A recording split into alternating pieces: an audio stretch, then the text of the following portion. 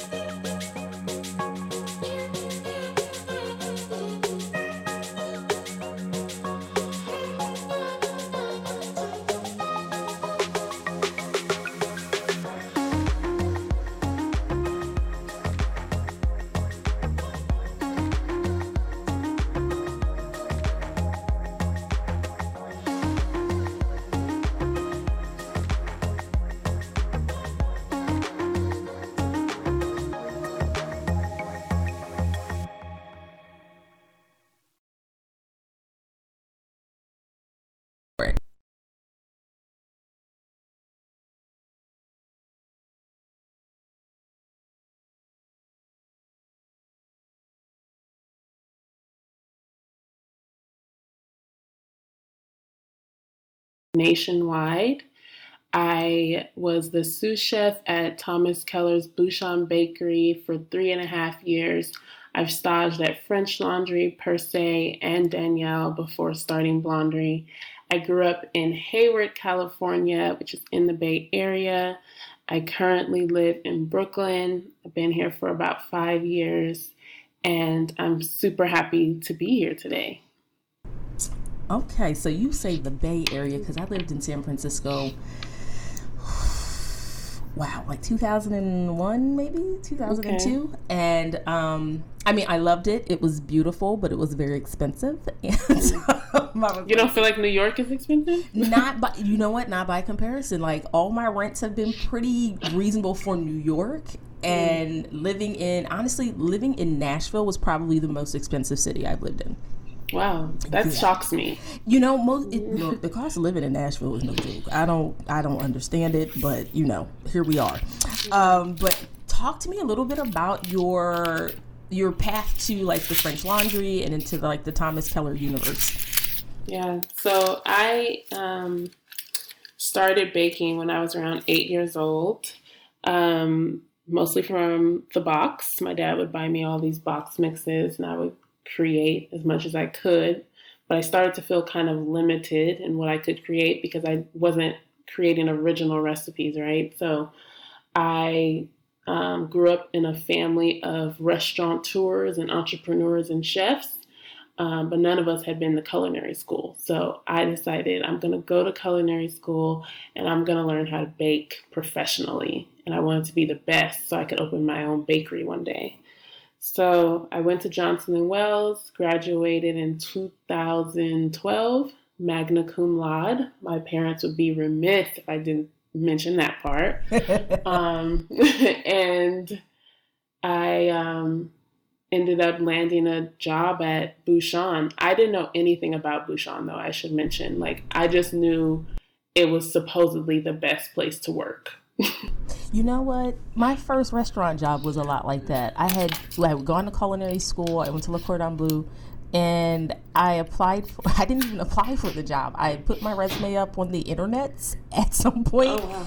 and somebody from the Fat Radish here in New York had reached out to me, like, through email. And, you know, because I was so green, I didn't know that that's not how you're supposed to get a job in a restaurant. So I completely understand. Like, I didn't know anything about none of this. Walking in, I just knew I wanted to cook. How are you supposed to get a job at a restaurant? I guess, I mean, according to most of the people that have been working in the field that I had started to meet and talk with, and when I explained my first job, they were like, wait a minute.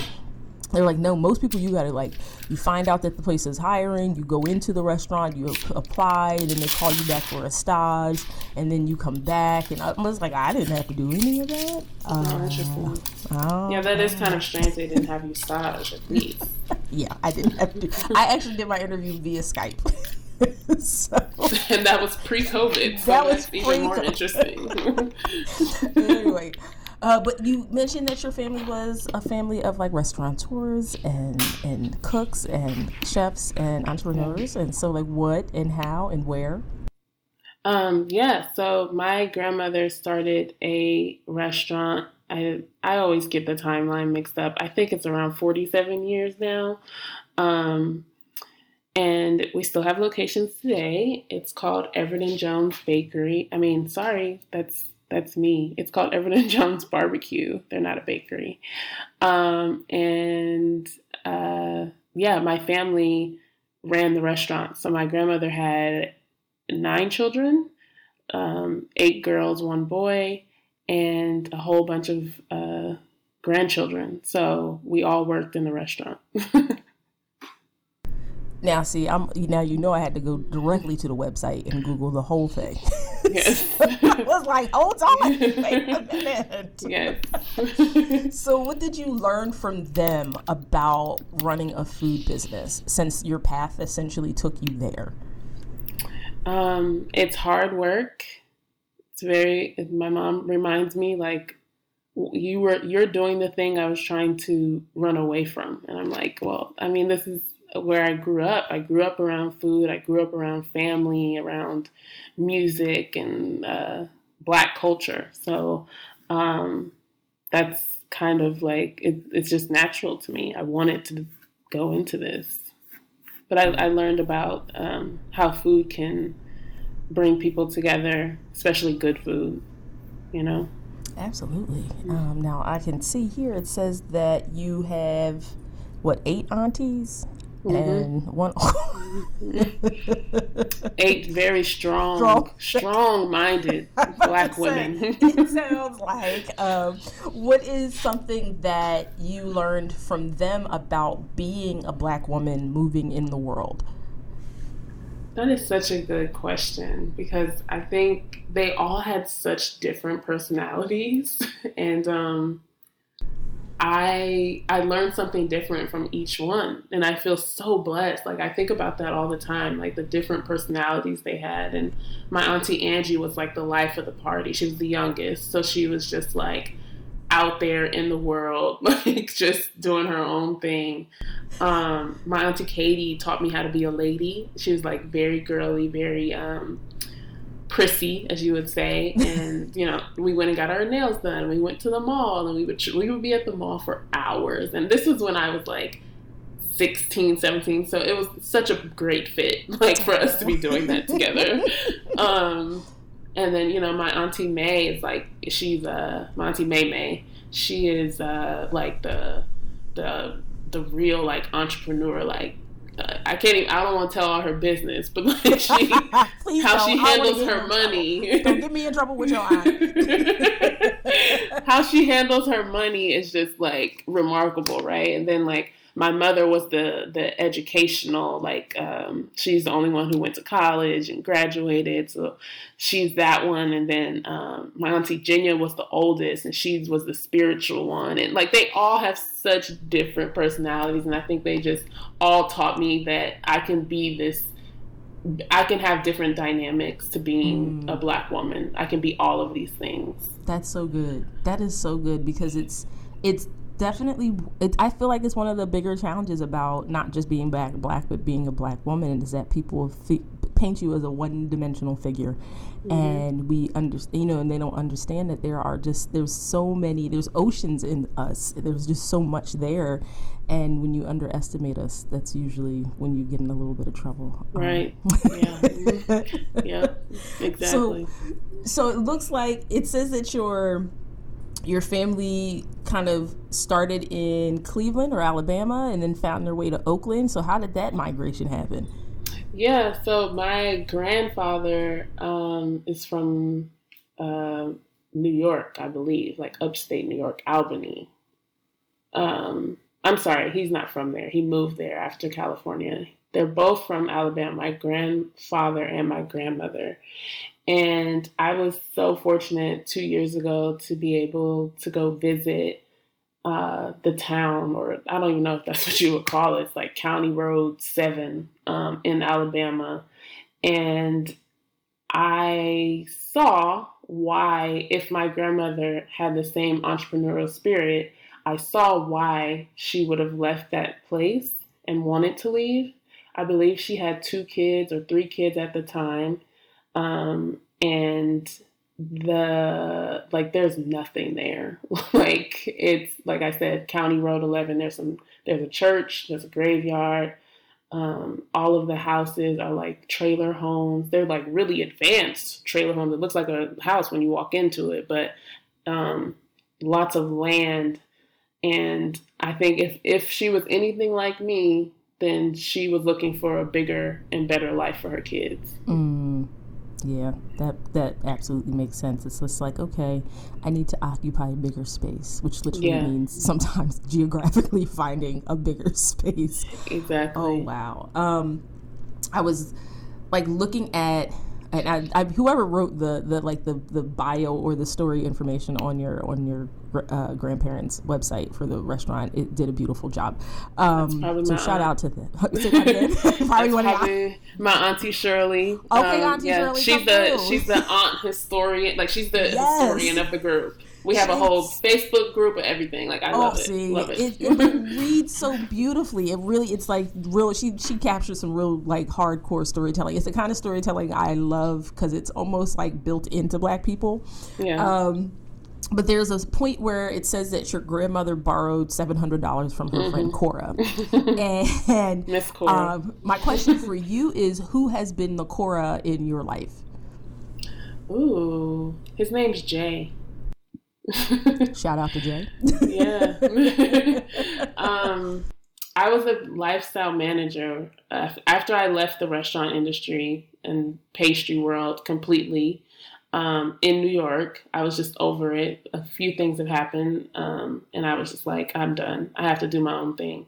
I went and became a lifestyle manager. I met him through an app called TaskRabbit, and he needed me to do like little odds and ends around his home. And eventually I was like, do you need an assistant? He's like, yeah, I actually could use an assistant. So I worked for him for 2 to 3 years, and I made a lot of money because he would refer me to like all his friends. But during the holidays, I was still making blondies, and I just, I think I went to the dollar store and got some like those little tin canisters, and I put some blondies in there for him. I knew he didn't eat sweets, but I figured he can just try it and give it the out or whatever. And he tried it, and he said I took them to work, and everyone was saying it's the best thing they ever had. Like, what do you like? Either excuse me, shit or get off the pot. Like, are you going to do this as a business, or are you going to continue doing this, what you're doing for me? Go ahead. You can. I would just like. I'm just kind of soaking that in. Yeah. He had become like a close friend, a mentor, someone who, still to this day, I think really believes in me and what I'm trying to do. And he kind of like mentored me in the sense of like, okay, I showed him my Instagram. He's like, you need to work on your photos. So I think a lot of people who are like, your photos are so great. I'm like, I always think of Jay because he's the one who told me like, work on your photos. And I don't think he even realized that like that was going to be like, I was going to become like this Instagram business, but it's just ironic that was the first piece of advice I got from someone about Blondery, and it's still to this day is like the number one thing people comment on. Besides, once they taste the product, then it's like about the product. But when they're first meeting me and they first see my booth or at a pop-up or my website or the Instagram, they're like, "Oh my gosh, this is so visually appealing." I just love like it's always set to have that person in your life that just kind of makes you. Yeah, like he said, shit or get off the pot. Like they challenge your idea of yourself and like what you're capable of. And most people think it's like, I mean, because you knew you were like, look, you have worked in pastry. I understand all the techniques. I've done the job. So you understood the vocation. But for me, when I talk about what you could be and what you could do, it's kind of like that space of, can you be bigger? Like, can you really match your environment to what's happening with like your internal dialogue? It's like, hey, I want something more for myself. And when that something more presents itself to you, it's like, are you prepared to be fearless enough to do something about it? Even if you don't, it's like, even if I don't have a roadmap for it, I tell people like, specifically when you come from a community or a family of people who may not exactly have done what you did. They might have done something adjacent to it. They might have some really great ideas to contribute. But like, I remember like when Will Smith first got on Instagram and he was talking about, and people of course loved it, but one of the most like profound things that he posted was about how like nobody else is you. And nobody else can live your life and walk your path and live your journey. And so even if there's 100 people doing something similar, they can't do it the way you do it. And so it was that idea, like, do you believe in your own potential to be great? And so many people will say they really believe it until you offer them an opportunity to not prove that they can do it, but just prove that they believe it. And it's like, so when the universe goes, okay, well, I'm gonna give you an opportunity to prove your belief. And you just go, oh, okay. So it's like, to find that person who won't let you back out of that is such a blessing, and such like the scariest thought, like that they become so invaluable to you because you're like, thank you for not letting me be scared of my own shadow. So I mean, shout out to Jay. Thank you, sir, for, making sure she did not hide her light under a bushel. So like now, and which is a great segue into the food. Like for me, I'm like, because I really desperately miss talking about food with food people. So, and you would think doing this podcast, I would do it more frequently, but I always want people to see a bit more about your life and not so much about like the product you sell or what you do. But there are moments where you kind of go, the food seems to be an expression of who you are. And, for me, like looking at the fact that you took 10 years to tweak the recipe for these blondies, so I'm like, help me understand, because 10 years is like, that's a long ass time. So, for anyone out here listening to this show right now, and you have an idea and you think 10 months is sufficient, I would offer you an opportunity to take 10 years if it takes 10 years. Like for me, I think that is one of the boldest moves to make, is that you don't put it out into the world until you feel it's right. And I know, like, over 10 years, people probably like, well, go ahead and sell them. I mean, they're good enough right now. These are delicious. What are you talking about? Because I know that life. But I also know that you're in relationship with this food and with this idea, and you would not want to put this out in the world unless the relationship was right, unless you were in right relationship with the food. So talk to me about that 10 years. Like, where did you start? When did you stumble onto a favorite ingredient? When was your aha moment with the recipe?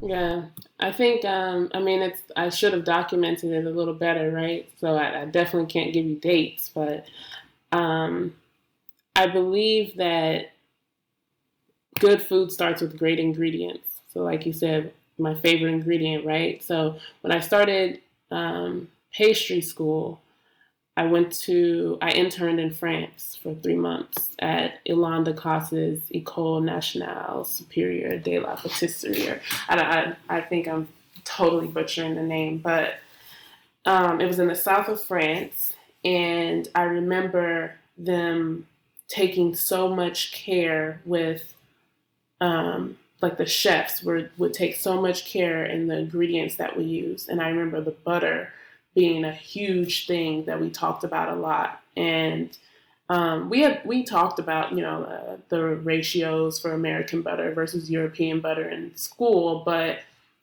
when I got to France, everything is just better in France. So I brought that same philosophy to the Blondies. So what are the best ingredients I can find to create this very kind of simple dessert or pastry? And I think it started with the butter. It started with me using only European butter in all my recipes. So like any recipe, anything I make is usually going to have European butter in it if it has butter in the recipe. So for the people who, of course, are a little green to the butter game, I am not one of those people, but I'm happy for an educational moment, a moment to learn, a moment to grow. Could you give us a quick tutorial about the difference between the best butter and everybody else's butter? Okay, so butter is important in pastry, I would say, mainly because of its melting point. So butter usually has a final melting point of 94 degrees, while shortening has around 110, which means that when it hits your tongue, it takes a shorter amount of time to melt. That's important because think about when you put, a buttercream that's made with real butter versus a buttercream made with shortening in your mouth. That waxy mouthfeel is because it hasn't fully melted in your mouth yet. So that's one. The other thing is that American butter, like by law, has to have a minimum of 80% milk fat. So those milk solids that are in butter, they have to have a minimum of 80% of the volume of the weight, while European butter has to have between 82 and 84. So that means that the fat that's in the butter is of a higher percentage. Therefore, you get more of that creamy flavor and texture. And more fat, obviously I just said means more creamier texture and more flavor, but it also creates kind of, how do you describe? It adds moistness, tenderness, flakiness, volume. And I think that's, especially when you're doing something very simple. I think when you're working with a very simple recipe such as a brownie or a blondie, that becomes kind of your main ingredient. That, for me, to center butter in a recipe. Come on, ma'am. Come on. Don't ask me how many calories are in one. Does it matter though, y'all? Come on. Like, if you're eating food and just evaluating it on that level, you don't deserve what she's serving you. You just don't. Just put it back. You don't know what you're doing. Can I say something about that? What you just said? I think it's important to note what she just said, because I think a lot of people approach my blondies as if there's something that's at Safeway or Key Food, those blondies they have in those plastic containers, and they're like, this is overpriced for this. And it's not majority of people, but some do purchase it, I think, thinking that I'm trying to compete with a grocery store. And I just want to be very clear that I'm not at all. This is we're different, but it's different. if you don't appreciate good food, or appreciate the time also that it takes to make good food, then I may not be for you. And I'm at that stage where I just need to start saying that more. I think at some point it's just, wow. I just am like, that's just exasperating. I think one of the conversations, and this is just a brief sidebar, one of the conversations that we are not having about this culinary industry revolution, as I'm just going to call it a renaissance. Hopefully we're at the beginning of a renaissance. And the thing we're not talking about is your point about labor and the value of that labor. And I remember, like, when I first started to make eating out with me very unpleasant for other people, which I still don't care about because I like to eat alone. And we would go to places and someone would open the menu and they would look at, they have a side, and it would either be like a mashed potato or a fry or something like that, because that's how it's printed on the menu. And they would go, oh my God, why are you charging me $11 for some fries? And I immediately would almost fly across the table, because as a chef and as a cook, I understood that when I worked in New York at my first job, I had to hand cut potatoes for 500 orders. I had to poach them in duck fat, which means I had to melt the duck fat first in the oven at 200 degrees for 2.5 hours and infuse it with garlic and rosemary and then put the fries in. And then I had to pull them all out in batches, lay them on sheet trays and put them in the walk-in to cool down. And that was the day before they were supposed to be served. And then when it was time, I had to batch them out for 500 orders. So when you are whining about the cost of your food, trust me when I tell you, you are not being charged enough.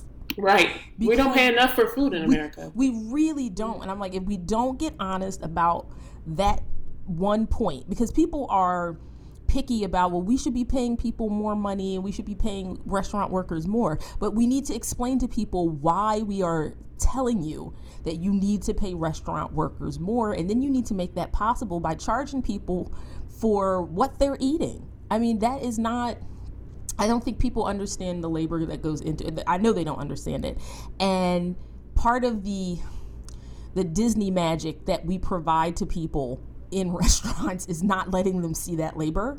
But it has now bit us in the ass. And people think that it's literally a kid ripping open a bag of fries and shoving them into a fryer. Mm-hmm. And that is not what is happening. No, not at all. At all. So thank you, officer. So now that we've covered the butter, and I love the fact that butter is like a central component and that it's quality butter and it's European butter, because I always have European butter in the fridge. Mm-hmm.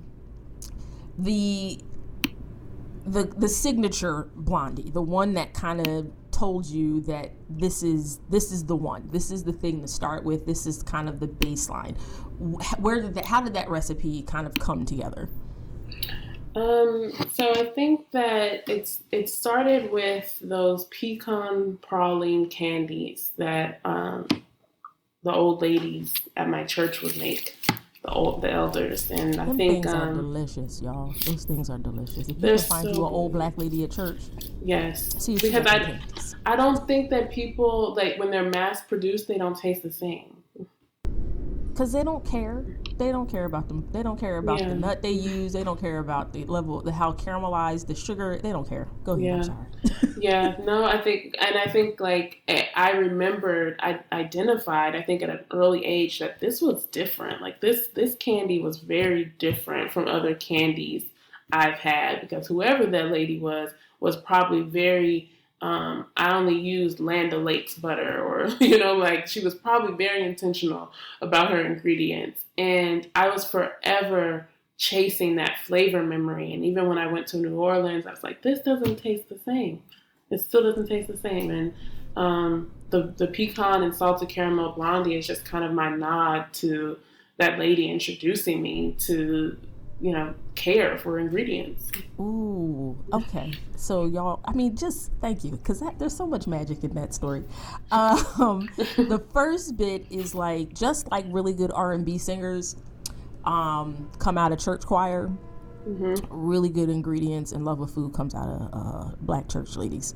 So I'm just saying, y'all, if you want to really understand how to like really do something correctly with care and thought, then you want to find you an old black church lady.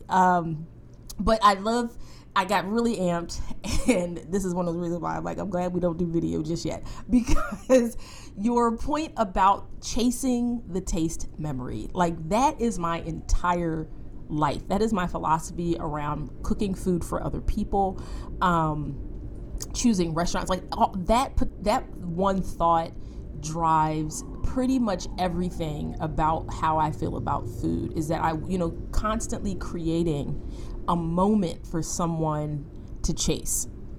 And that involves such a level of like care and thoughtfulness. And it's the one thing that I've noticed, like looking at the reviews on your website, hearing other people talk about your food, following you on Instagram and looking at other people with the feedback. It's obvious that there is a very particular level of like care and thought in what you do. And, where I can hear you talk about, I can hear the example of thoughtfulness, especially when it comes to ingredients, but I'd love to hear you talk about like care. I think that's another component that's missing from the restaurant space right now. It's kind of just waxed and waned for a long time. And I think it is a result of like really toxic kitchen culture, is that you stop caring. And the challenge with that is if you're a real food person, when you sit down to a meal, you can taste it in the food. When it's missing, you are like, what the hell is this? And so it's almost offensive, because all the ingredients are there. The recipe's been executed perfectly. The plate looks beautiful, but the thing that's the most important, the thing that like feeds your soul, is missing. And it's kind of like the unspoken ingredient, the ingredient that's just not tangible. So talk to me about your approach to like when you're making a batch, and like what your thought process is about who you are and your customer and your product, and how that relationship works together. Yeah. Well, I mean, it started with me not necessarily thinking about the customer, and I know that that's probably super crazy to say, but I didn't think I was going to actually be selling these blondies. I just was trying to make it a really good blondie so I could enjoy something, and my family could enjoy something. I forgot to mention that on the holidays, and my grandmother only closed the restaurant 2 days out of the year, and that was Thanksgiving and Christmas. So on Thanksgiving and Christmas, all of her children would come to her house, and it was their only day off. And apparently, my mom just told me this, apparently they would work from the restaurant, I think she said, opened at 9 a.m. and would close at 5 a.m. And I was like, what? Like, no, she said they opened at 11 and they closed at 5 a.m. So yeah, they were tired. So when we got together on these holidays, it was such a big thing. And my mom was in charge of making the desserts. So I've always made the desserts from the box, from my own recipes, after pastry school. That's always been my job. So when I was creating these blondies, I had my family more so in mind, and also just my own taste buds. So when now, the evolution of me selling the product, I still take into account what my customer is looking for. So such as, it took me not 10 years, but it took me 2 years to develop the Brooklyn Blackout, which is gluten-free. It happens to be gluten-free. But you would never know it, because I wanted it to be something that everyone could enjoy, regardless of if they're gluten-free, they practice gluten-free living or not.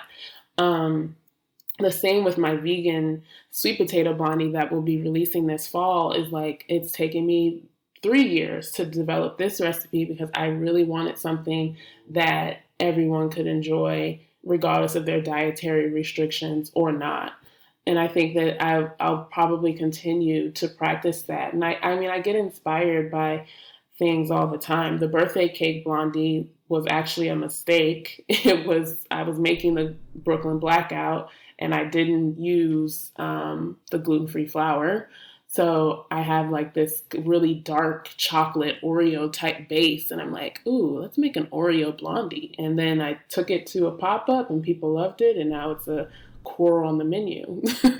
Wow. I mean, that makes sense because people love an Oreo. Yeah. I was like, because people do love this Oreo situation.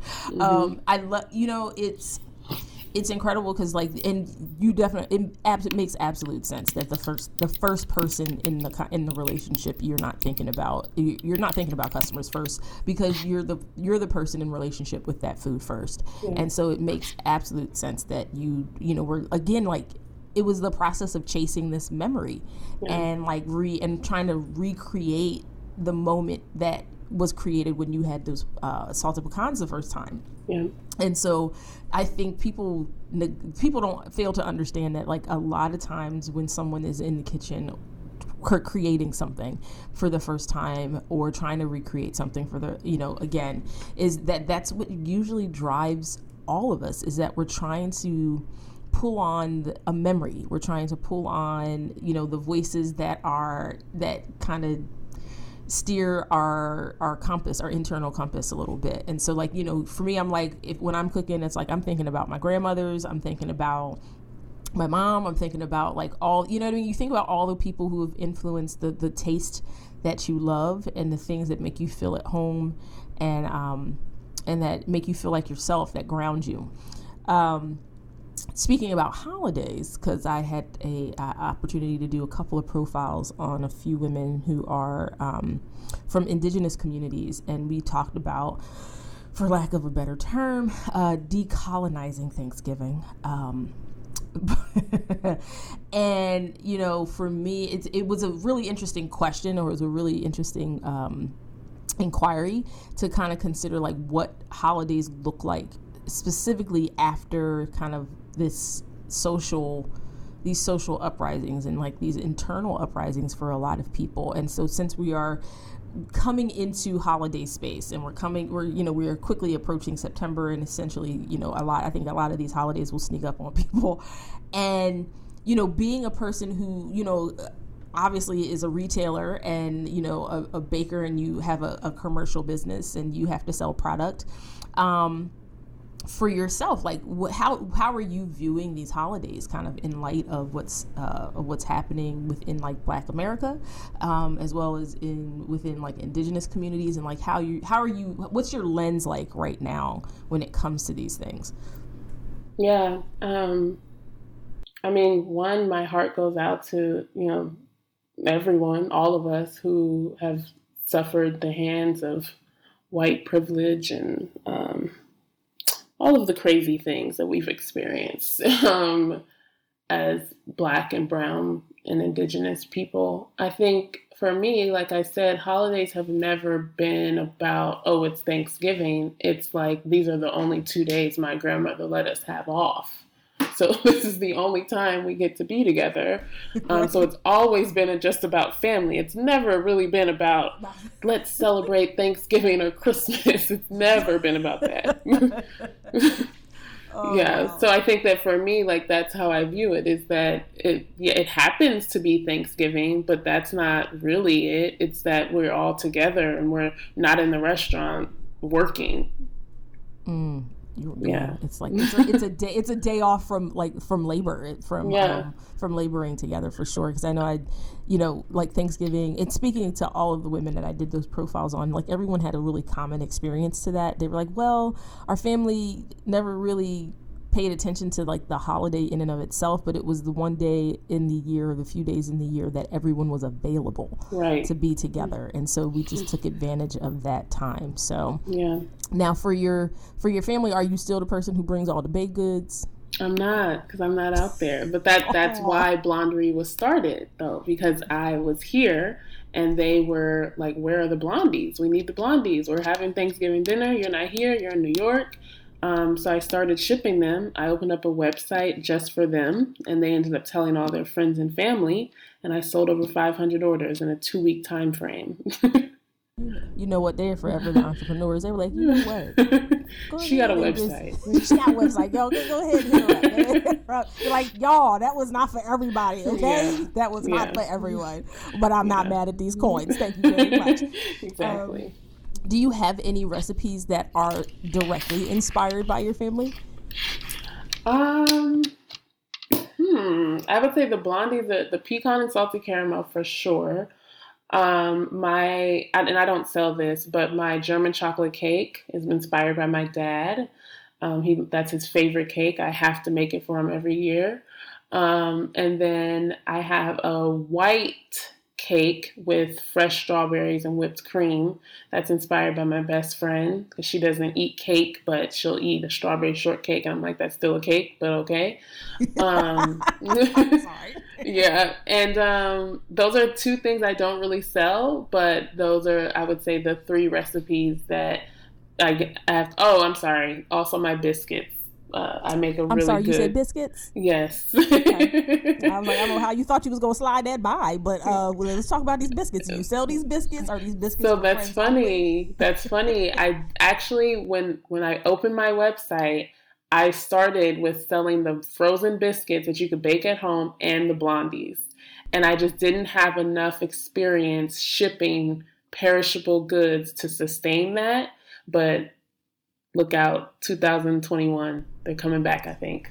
I mean, look, y'all, 2020 was garbage and trash, and we are only hopeful that 2021 is going to give us the goods, and if we can get these biscuits, like, we already in a good place. Mama, just thank you in advance. Let me know when those show up. I'd like to pre-order. I'm not going to get played on these biscuits. So for right now, of course, outside of your work, what are you doing to, like, you know, keep joy in your life? And are you pursuing any new interest? I'm always one of those people, like, to be a creative person, I'm always pursuing, like, my curiosities. And so are there any new skills you're wanting to learn, or anything that has kind of piqued your interest that you're kind of chasing down? Yeah. That's interesting that you asked me that today, because I am pursuing a few things. So one is I've been really looking into surrealism. So kind of like the bridge between our subconscious and conscious mind. There's a lot of art around surrealism that I find, like, I'm super attracted to it for some reason. So I've been doing a lot of research on that. I have no idea how it will play into blondery. They're like, oh yeah, put a blondie on top of someone's head and take a picture of it. I'm like, no, that's not really what I want to do. I was just interested in it. Just for your own, the nourishment of your own soul. I mean, yeah.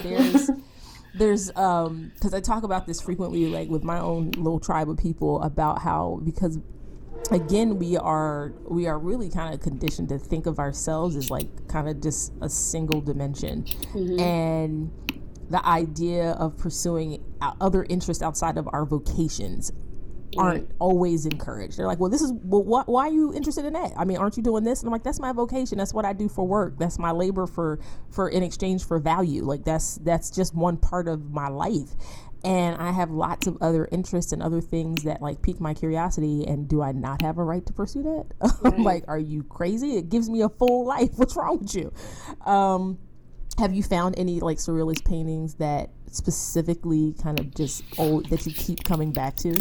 Yeah, Salvador Dali is, like, I mean, obviously he's like the what is he, like, he's the one you would look to for any type of surrealism. But I really like, what's the name of the piece? I think it has, like, a house on top of these elephants that have really skinny legs, and there's, like, a stallion, and then there's a guy holding a cross, and it's like, it's just such an interesting piece to look at, because I find something new in it every time. But all of his work I really enjoy. I love it. Yeah, before I became a chef, I was an art student, Ooh. Yeah. So it doesn't go. I was like, that stuff just doesn't go away. You don't. It's not. It's like breaking up with somebody and you're like, I don't love them anymore. I'm like, that's a lie. Yeah. You love them in a different way now. That's all that is. You have reassigned their position in your life, but that love doesn't die. It just reasserts itself. So yeah. So like my passion for art. Like I absolutely love fine art so deeply, and I find like it has such a job in the world to help communicate certain things that you can't write or say. And so yeah, I just find it's important for me to specifically for Black people to like really kind of try to find an artist to connect to, because there's always going to be something that you cannot articulate, and typically you will find a piece of art that can articulate that for you. So my favorite surrealist painting is Magritte. He's the one with the guy with the bowler hat and the apple. Oh yes, yeah. And for me, like a lot of his stuff seems super modern, like the way illustrators do their work now. And when you see an expression of art at this point being done on a computer, a lot of times it's there's a sense of like canvases and oil paints and things like that give you, because they were alive at some point, they came from something that was living, you get a sense of that from the painting. And when you and I understood this because I was a graphic designer, and so like I understood that the difference between creating something on canvas or with like chalk or charcoal, you're using a tree that was, burned. You're using canvas that was cotton at some point. So all these were living things. So when you create something on a computer, you don't have that same relationship because it wasn't a living thing before. It was, you have this, it's mechanical. And so the energy of the art comes off as a bit mechanical. So when I look at Magritte's work, there's this interesting sense like he could have created a lot of his work on a computer and given you the same vibes. So I don't know, I think he just was like this guy who really definitely thought ahead of his time. But I'm looking at, like, I just had to Google really quick, The Lovers by Magritte is interesting. Like their sheets or the fabric prevents them from kissing, or like, it's so interesting. It's so interesting. It's great. And I was those people like, like you could get in. And for me, I'm looking forward to like getting to a place where Black people think of themselves as not a monolith. And they feel like, we can have these discussions. We can go into, a 30-minute discussion about a piece of art and really have something to say and not feel like it's out of place. For us to have those kind of conversations, because I still feel like we, you don't feel welcome to even have the discussion a lot of times. And it's like, well, until we kind of push our way into that and just actually have those conversations amongst yourselves. You don't have to like try to find a white person to have that conversation with. Find a fellow art lover in the Black community and talk on. So for because I saw that you're on a break at this point, and I'm guessing probably, hopefully a mental break as well. What do you do for self-care? And, because I know like the wellness conversation is rife with such commercialism, but for legit, genuine self-care, like what do you do for yourself, and how do you protect your own internal space? The other thing I'm pursuing is love, so I'm dating. You better go ahead. And I think like just dating in general has been such an eye-opening experience to where I need to heal.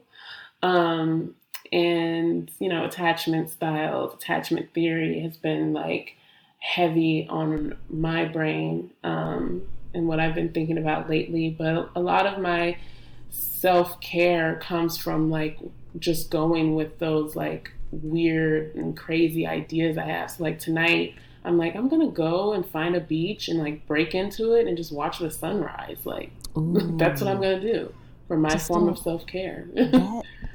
Let me look now. I'm not going to be that person. Like, so where are you going? And, I don't know yet. I can't tell like, you. let me know. I won't go the same time you're going, but just let me know how it goes so I can go later. Right. I love that. It's that I think people, because like that wellness and self-care conversation became so commercialized, people think it's like lighting a few candles and listening I do that too. I mean, it can be mixed in there too, but I think that intentional idea of the act of going to the beach and like actually intentionally thinking about the time that you're going to be there and what you want to see when you get there, and like I think all of those things, self-care is more nuanced and layered than most people give it credit for. And I think that's the thing. It's just that the decision to do something like that actionable, is really powerful. And because I'm pursuing love, and I'm pursuing love on like so many levels, like with another person, with myself, with my company. Like this time, I just turned 30, is, I feel like for me, about pursuing love.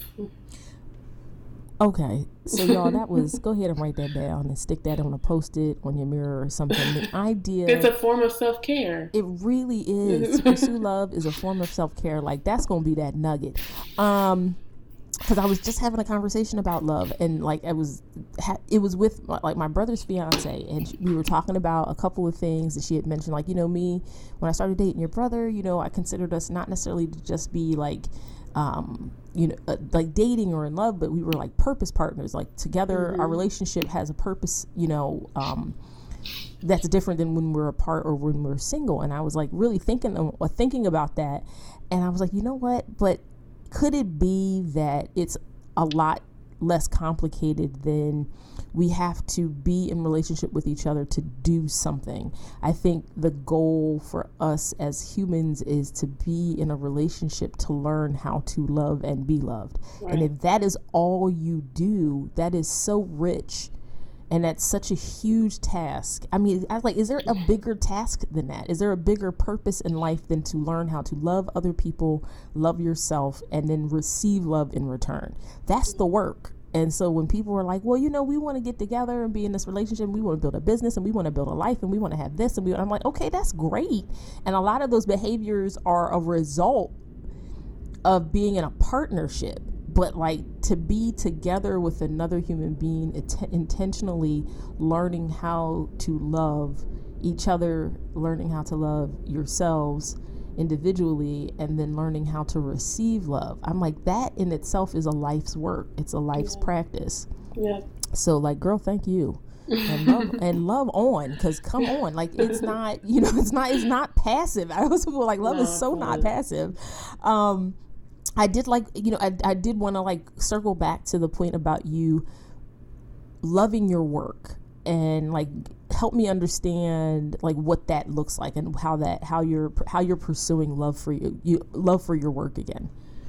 I think it's about me taking the time to remember my time, in kitchens, and what was lacking and what was there that was constructive, and trying to build all those things into Blondery. And we're moving into a bigger space this fall, and I'm so thankful, but I'm also just like nervous, because now I'm going to hire people, and I'm like, who do I need to be in order to get these people to their full potential in life? Because I was just talking to Portia Wilson. She does a lot of food writing, and I was telling her, like, if we're not being nourished in our work environments, then what's the point of work? Like, I've never stuck around in a place that I wasn't being poured into. So how do I fill myself up during this time so that I can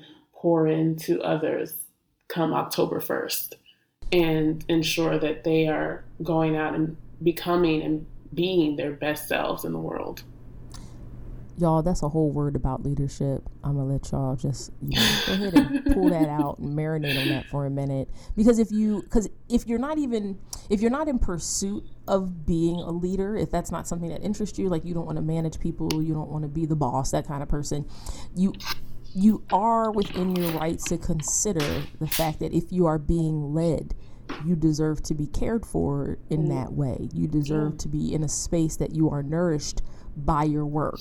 And yeah, thank you. That's one of them, like, feed your soul kind of thoughts. Like, your work you should be nourished by your work. Yeah. And yes, Korsha is one of my favorite people. Yes. She will always be a fan. Yeah. So these last few moments, I want to make sure I heard, we're moving to a new space. Are we launching new product in October? Are we just lots of new products, like a new category, like not Blondies. Shoot. Okay. I'm not going to ask you to spill no tea if you don't want to. November 1st. Okay, y'all. So November 1st, we all just want to keep our eyes on the website. So let us know, like, where we can find you, how we can follow your progress, and like where we can. I mean, I know most people like. I've become that sign up for the newsletter type of person, because it's like all the information you want is there. So just give us like website addresses and like social media stuff and all that business. Yeah, you can find me at Blondery on Instagram. So that's B as in boy, LONDERY.